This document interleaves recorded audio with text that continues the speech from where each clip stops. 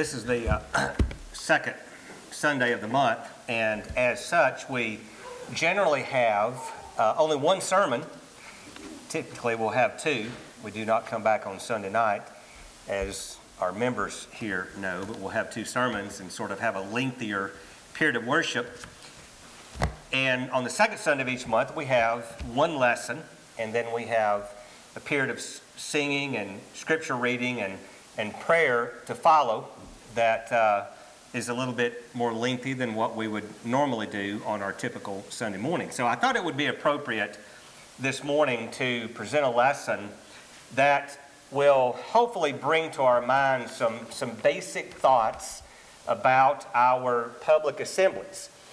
And it's interesting that as you read through the New Testament, if you read through the New Testament with objectivity, you will begin to develop an understanding of what the early disciples did when they came together.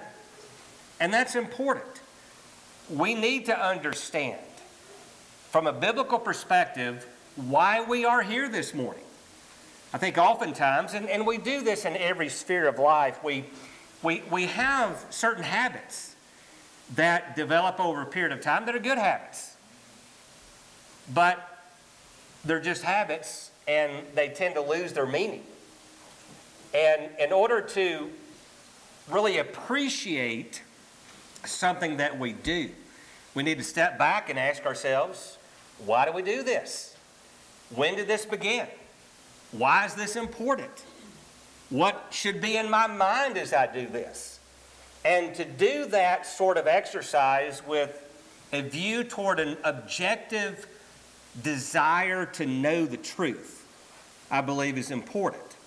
Let's think about what we've done. What have we done since we've been here?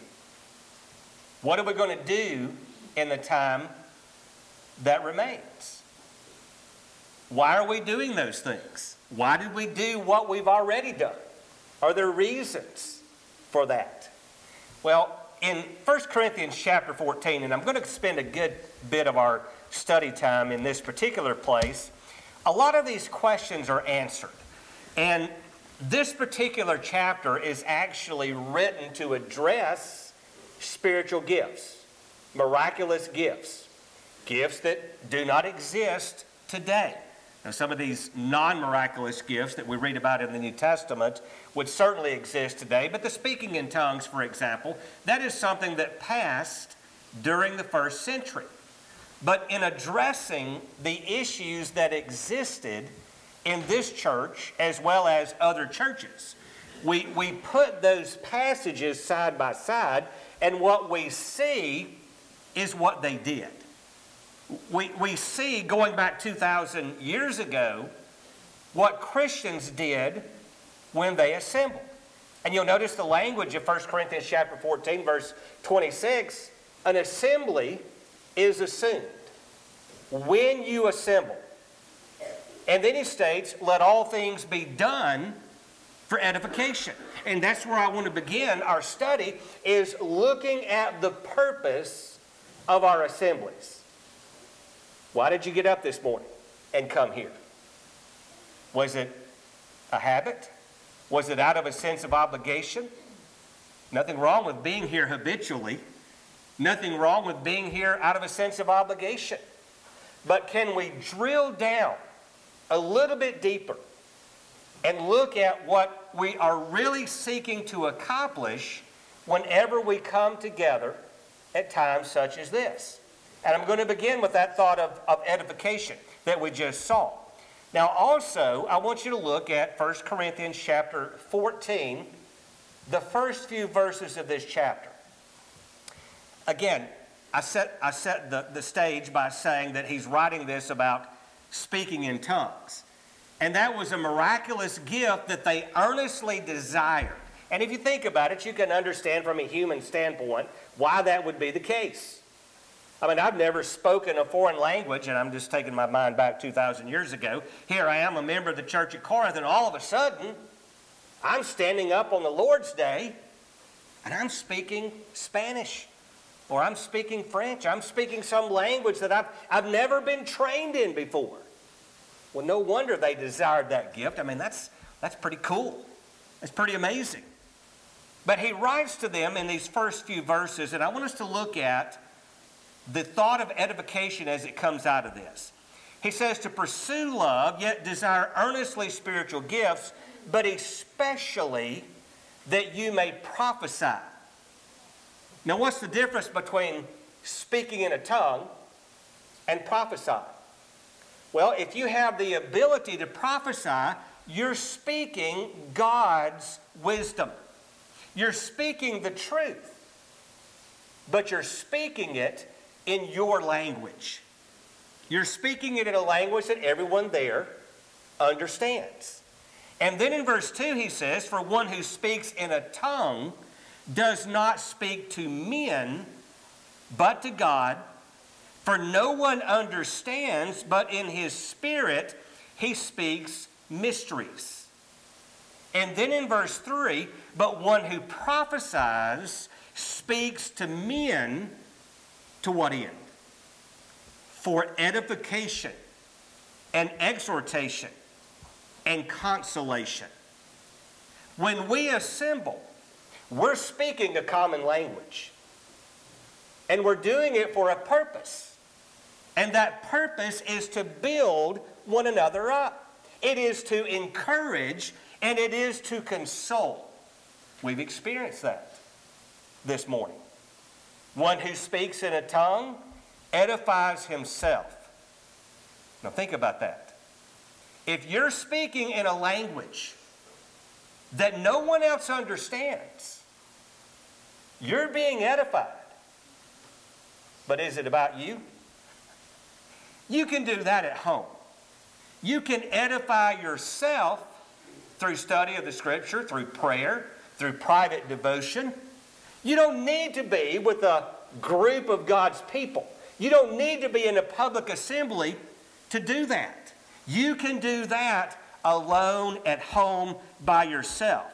But one who prophesies edifies the church. Now, I wish that you all spoke in tongues. There's benefit to that. But even more, that you would prophesy, and greater is one who prophesies than one who speaks in tongues unless he interprets. So it was possible to have the ability to speak in tongues, but not even understand what you yourself were saying. But if you could interpret, then you could explain to others via the process of interpretation what it was that you were saying. To what end? Look at the verse. Verse 5. So that the church may receive edifying. Now in this same chapter, you'll notice in verse 12, after this discussion, he states, since you are zealous of spiritual gifts, seek to abound to what end? For the edification of the church. And then in verse 18 of this same chapter, he writes, I thank God I speak in tongues more than you all. However, in the church I desire to speak 5 words with my mind so that I may instruct others rather than 10,000 words in a tongue. Why? Because it edifies. It exhorts, it encourages, it builds up. So when we assemble, our purpose is to edify. Now in this same chapter in verse 40, Paul writes, but all things must be done properly and in an orderly manner. And if you look back at the preceding verses, you can see how some of that worked itself out in the church at Corinth. But why do we plan our worship? Why do we plan our services? Why not just have a free-for-all? Let's not have any order. We know what we need to do when we get here. Let's just all come and just kind of let things happen. Well, that's not edifying. That's not going to encourage. Chaos doesn't help. The organization does. Romans 14 verse 19, we are to pursue the things that make for edification and the building up of one another. The familiar passage, Hebrews chapter 10, not forsaking the assembling of ourselves together. Why? Why is it that I should want to be here? Is it only because I don't want to break a commandment? He gives us the reason in that passage. He gives us the reason why we come together. What is it? To stimulate one another to love and good works. We've done that this morning. Brother Click's announcement about what's going on, the prayer for the benefit of those who have been affected by the storms in Kentucky. We're stimulating one another to love and good works. We're edifying, we're being built up. That's why we come together. That's why we engage in these public activities. And what are those activities? Well, let's take a moment to address that. In 1 Corinthians chapter 11, Paul, writing to the church at Corinth, once again, he writes to them in verse 23 that I received from the Lord that which I also delivered to you. How did Paul receive it from the Lord? Paul was not one of the original apostles. He received it from the Lord through the revelation given him by the Holy Spirit, which I also delivered to you, that the Lord Jesus, in the night in which he was betrayed, he took bread. And when he had given thanks, he broke it and he said, this is my body, which is for you. Do this in remembrance of me. In the same way, he took the cup also after supper, saying that this cup is the new covenant in my blood. Do this as often as you drink it in remembrance of me. For as often as you eat this bread and drink the cup, you proclaim the Lord's death until he comes. Now in this chapter, he's addressing an abuse of the Lord's Supper. They were making the Lord's Supper a common meal. Now, it would be easier to do that if you were bringing your own emblems and you were bringing a bit more unleavened bread than we partake of. I heard one brother say, well, y'all don't partake of the Lord's Supper, y'all partake of the Lord's snack. I don't think the amount really matters. What matters is what is in your mind.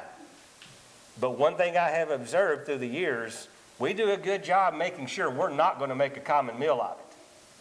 I'm not going to get very full on what I'm partaking in the Lord's Supper. And again, that doesn't matter. What matters is that it's the proper emblems, and I'm thinking about what it is that I'm doing, and I do so with the understanding that this is something that the Lord instituted. It is something that the Lord desires of disciples whenever they come together. And that's why earlier we partook of the Lord's Supper. Now, you also heard Robert earlier make mention of the contribution. Well, in 1 Corinthians chapter 16, verse 2, Paul wrote to the church at Corinth, on the first day of every week, each of you is to put aside and save as he may prosper, so that no collections be made when I come. Now, specifically, Paul was referring to the time when he would come to the church at Corinth. There was a need that existed in Judea, needy saints, and he was going to come, he was going to take that collection, he and other brethren would travel to Jerusalem, and those funds would be given to the church, and under the direction of the overseers, they would be distributed to the needy saints. Now again, that's maybe more than you need to know to understand what this particular activity is, but this is something that we do on the first day of every week. And we did it earlier because we're commanded in the Scriptures to do it. And it's an act of worship. We're actually going to see that in just a moment. Another thing that we do is we sing. We've been singing to one another this morning, haven't we? We've had good singing. We're going to have more singing. Why do we do that? Why do we sing when we come together? Can I just sing in the shower? Well, I can sing in the shower. I can sing in the field. I can sing in my car on the way to work. I can sing in the office. I can sing praises to God alone. But there's one thing I can't do alone in my singing. Look at Ephesians chapter 5 and verse 19. Ephesians 5 and verse 19. Paul writes, speaking to one another in psalms and hymns and spiritual songs, singing and making melody with your heart to the Lord. Now, I can do all of that by myself, except speak to you. I can't speak to you if I'm not here. When I sing to you, I'm singing songs that are praising God, and in our prayer, in our praising God, our purpose is to build one another up. So when we sing, that's what we do. In Colossians chapter 3 and verse 16, Paul wrote in Colossians 3 and verse 16, "Let the word of Christ richly dwell within you, with all wisdom, teaching and admonishing one another with psalms and hymns and spiritual songs, singing with thankfulness in your hearts to God." I can do all of that by myself, alone, at home. Let's just say it, home alone. But one thing I can't do, home alone, is to admonish you. You can't admonish me if you're home alone. You can only do that when you're present in an assembly such as this. So we partake of the Lord's Supper. We lay by and store. We sing. We've done all of that. But we also pray. In 1 Timothy chapter 2, when Paul was writing to the young evangelist Timothy, he wrote in chapter 2 and verse 8, "Therefore I want the men in every place to pray, lifting up holy hands without wrath and dissension." Now again, that's something that I can do home alone, and I should pray home alone. But when we come together, we also pray. And as you look at 1 Timothy, and you look at the big picture of 1 Timothy, what you see is that Paul is giving instruction to Timothy concerning matters that would be brought into their public assembly. Just look at the context. For example, in verse 9 of 1 Timothy chapter 2, he talks about women adorning themselves with proper clothing, modestly and discreetly, not with braided hair and gold or pearls or costly garments. He's writing about when they're together. And then he says a woman must quietly receive instruction with entire submissiveness. Verse 12, "But I do not allow a woman to teach or exercise authority over a man, but to remain quiet." Well, that's relevant to our public assemblies. That's relevant to our time together. Chapter 3 and verse 15, chapter 3 verse 15, he writes, "I'm writing these things so you will know how one ought to conduct himself in the household of God, which is the church of the living God." He's writing about what you do as a congregation. And then in chapter 4 and verse 13, he writes to this evangelist who is going to be working with local churches. And he writes to him and he says, "Until I come, give attention to the public reading of Scripture." Well, we did that. We're reading Scripture right now. To exhortation and teaching. Why do we read Scripture? What's the purpose? When you assemble, let all things be done for edification. So these are the activities about which we read in the New Testament Scriptures. Verse 16, "Pay close attention to yourself and to your teaching. Persevere in these things, for as you do this, you will ensure salvation both for yourself and for those who hear you." Why do we have public preaching? Why do we have Bible class? It's because we're encouraging one another. We're building up one another. We're exhorting one another. We're consoling one another because life's hard. And Satan is everywhere. There are evil influences in the world. And we want to do everything we possibly can when we come together to encourage one another. Encourage one another so that we might be all saved. Now, where do we individually fit into this? We're talking about collective activities. Things that we do together. Is there a place for spectator religion? Just sitting back and watching? Just letting it happen? Well, I think when it comes to the purpose, as we've seen, edification, When it comes to the activities, knowing that we're all individually involved, there's something else we have to drill down to see. Let's take a moment now to do that. The Lord's Supper is a good place to start. In 1 Corinthians chapter 11, we read the passage earlier about the institution of the Lord's Supper, but look at your role. Look at the individual role that every Christian has in verse 27. Whoever eats the bread or drinks the cup of the Lord in an unworthy manner shall be guilty of the body and the blood of the Lord. How do you do it in an unworthy manner? Your mind's not where it needs to be. You're not thinking about what you should be thinking about. Verse 28, but a man must examine himself. In so doing, he is to eat of the bread and he is to drink of the cup. For he who eats and drinks judgment to himself if he does not judge the body rightly.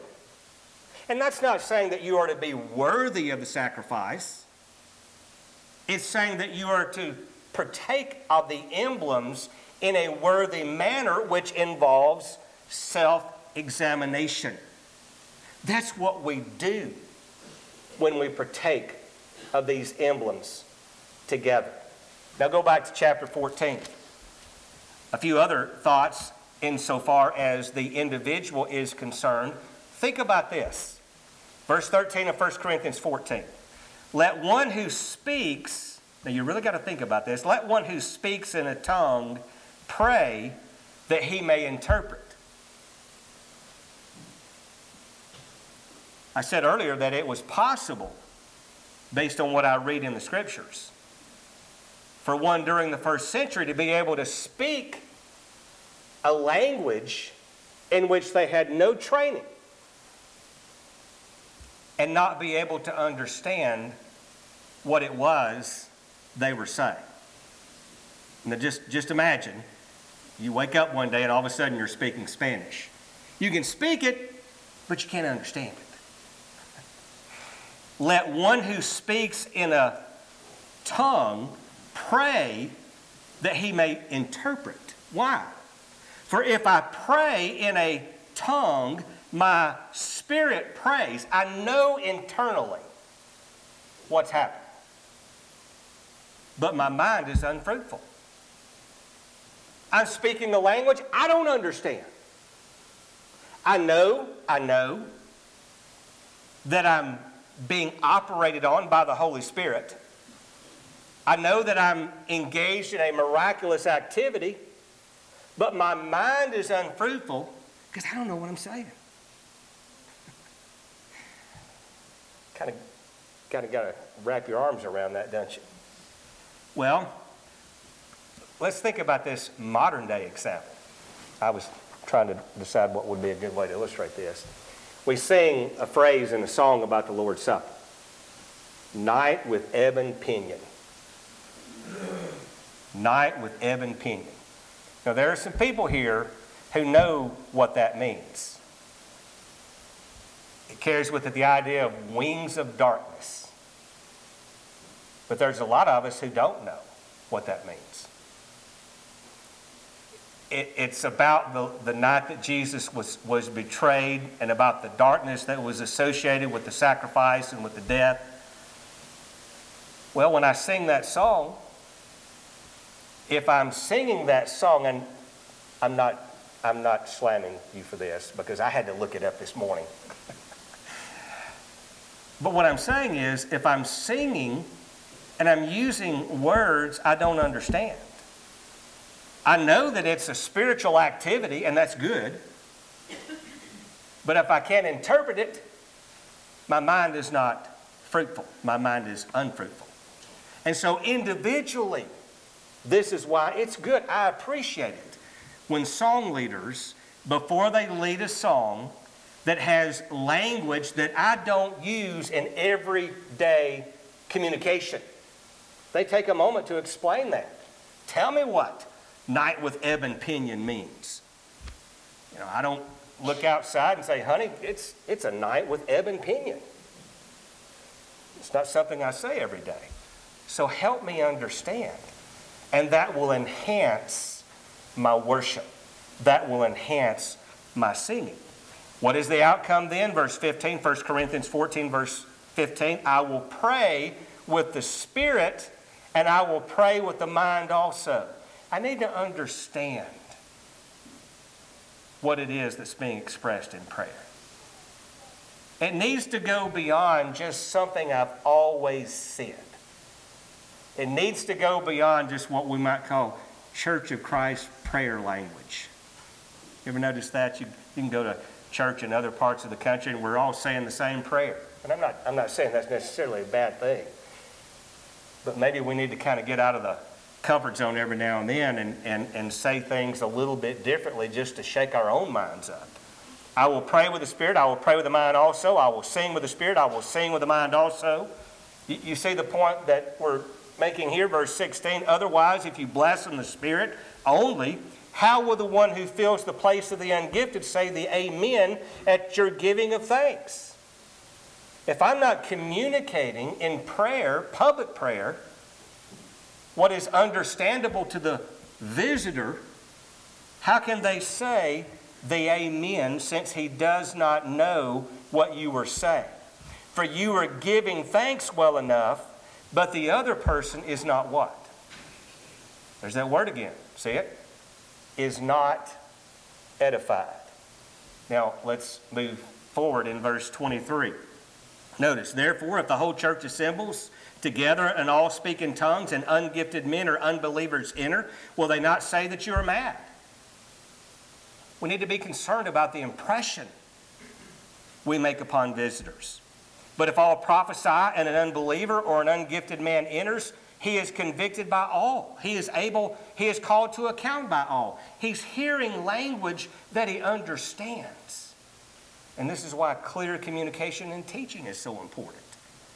We want to be able to teach in such a way, not just so that the saved understand, but the unbelievers as well.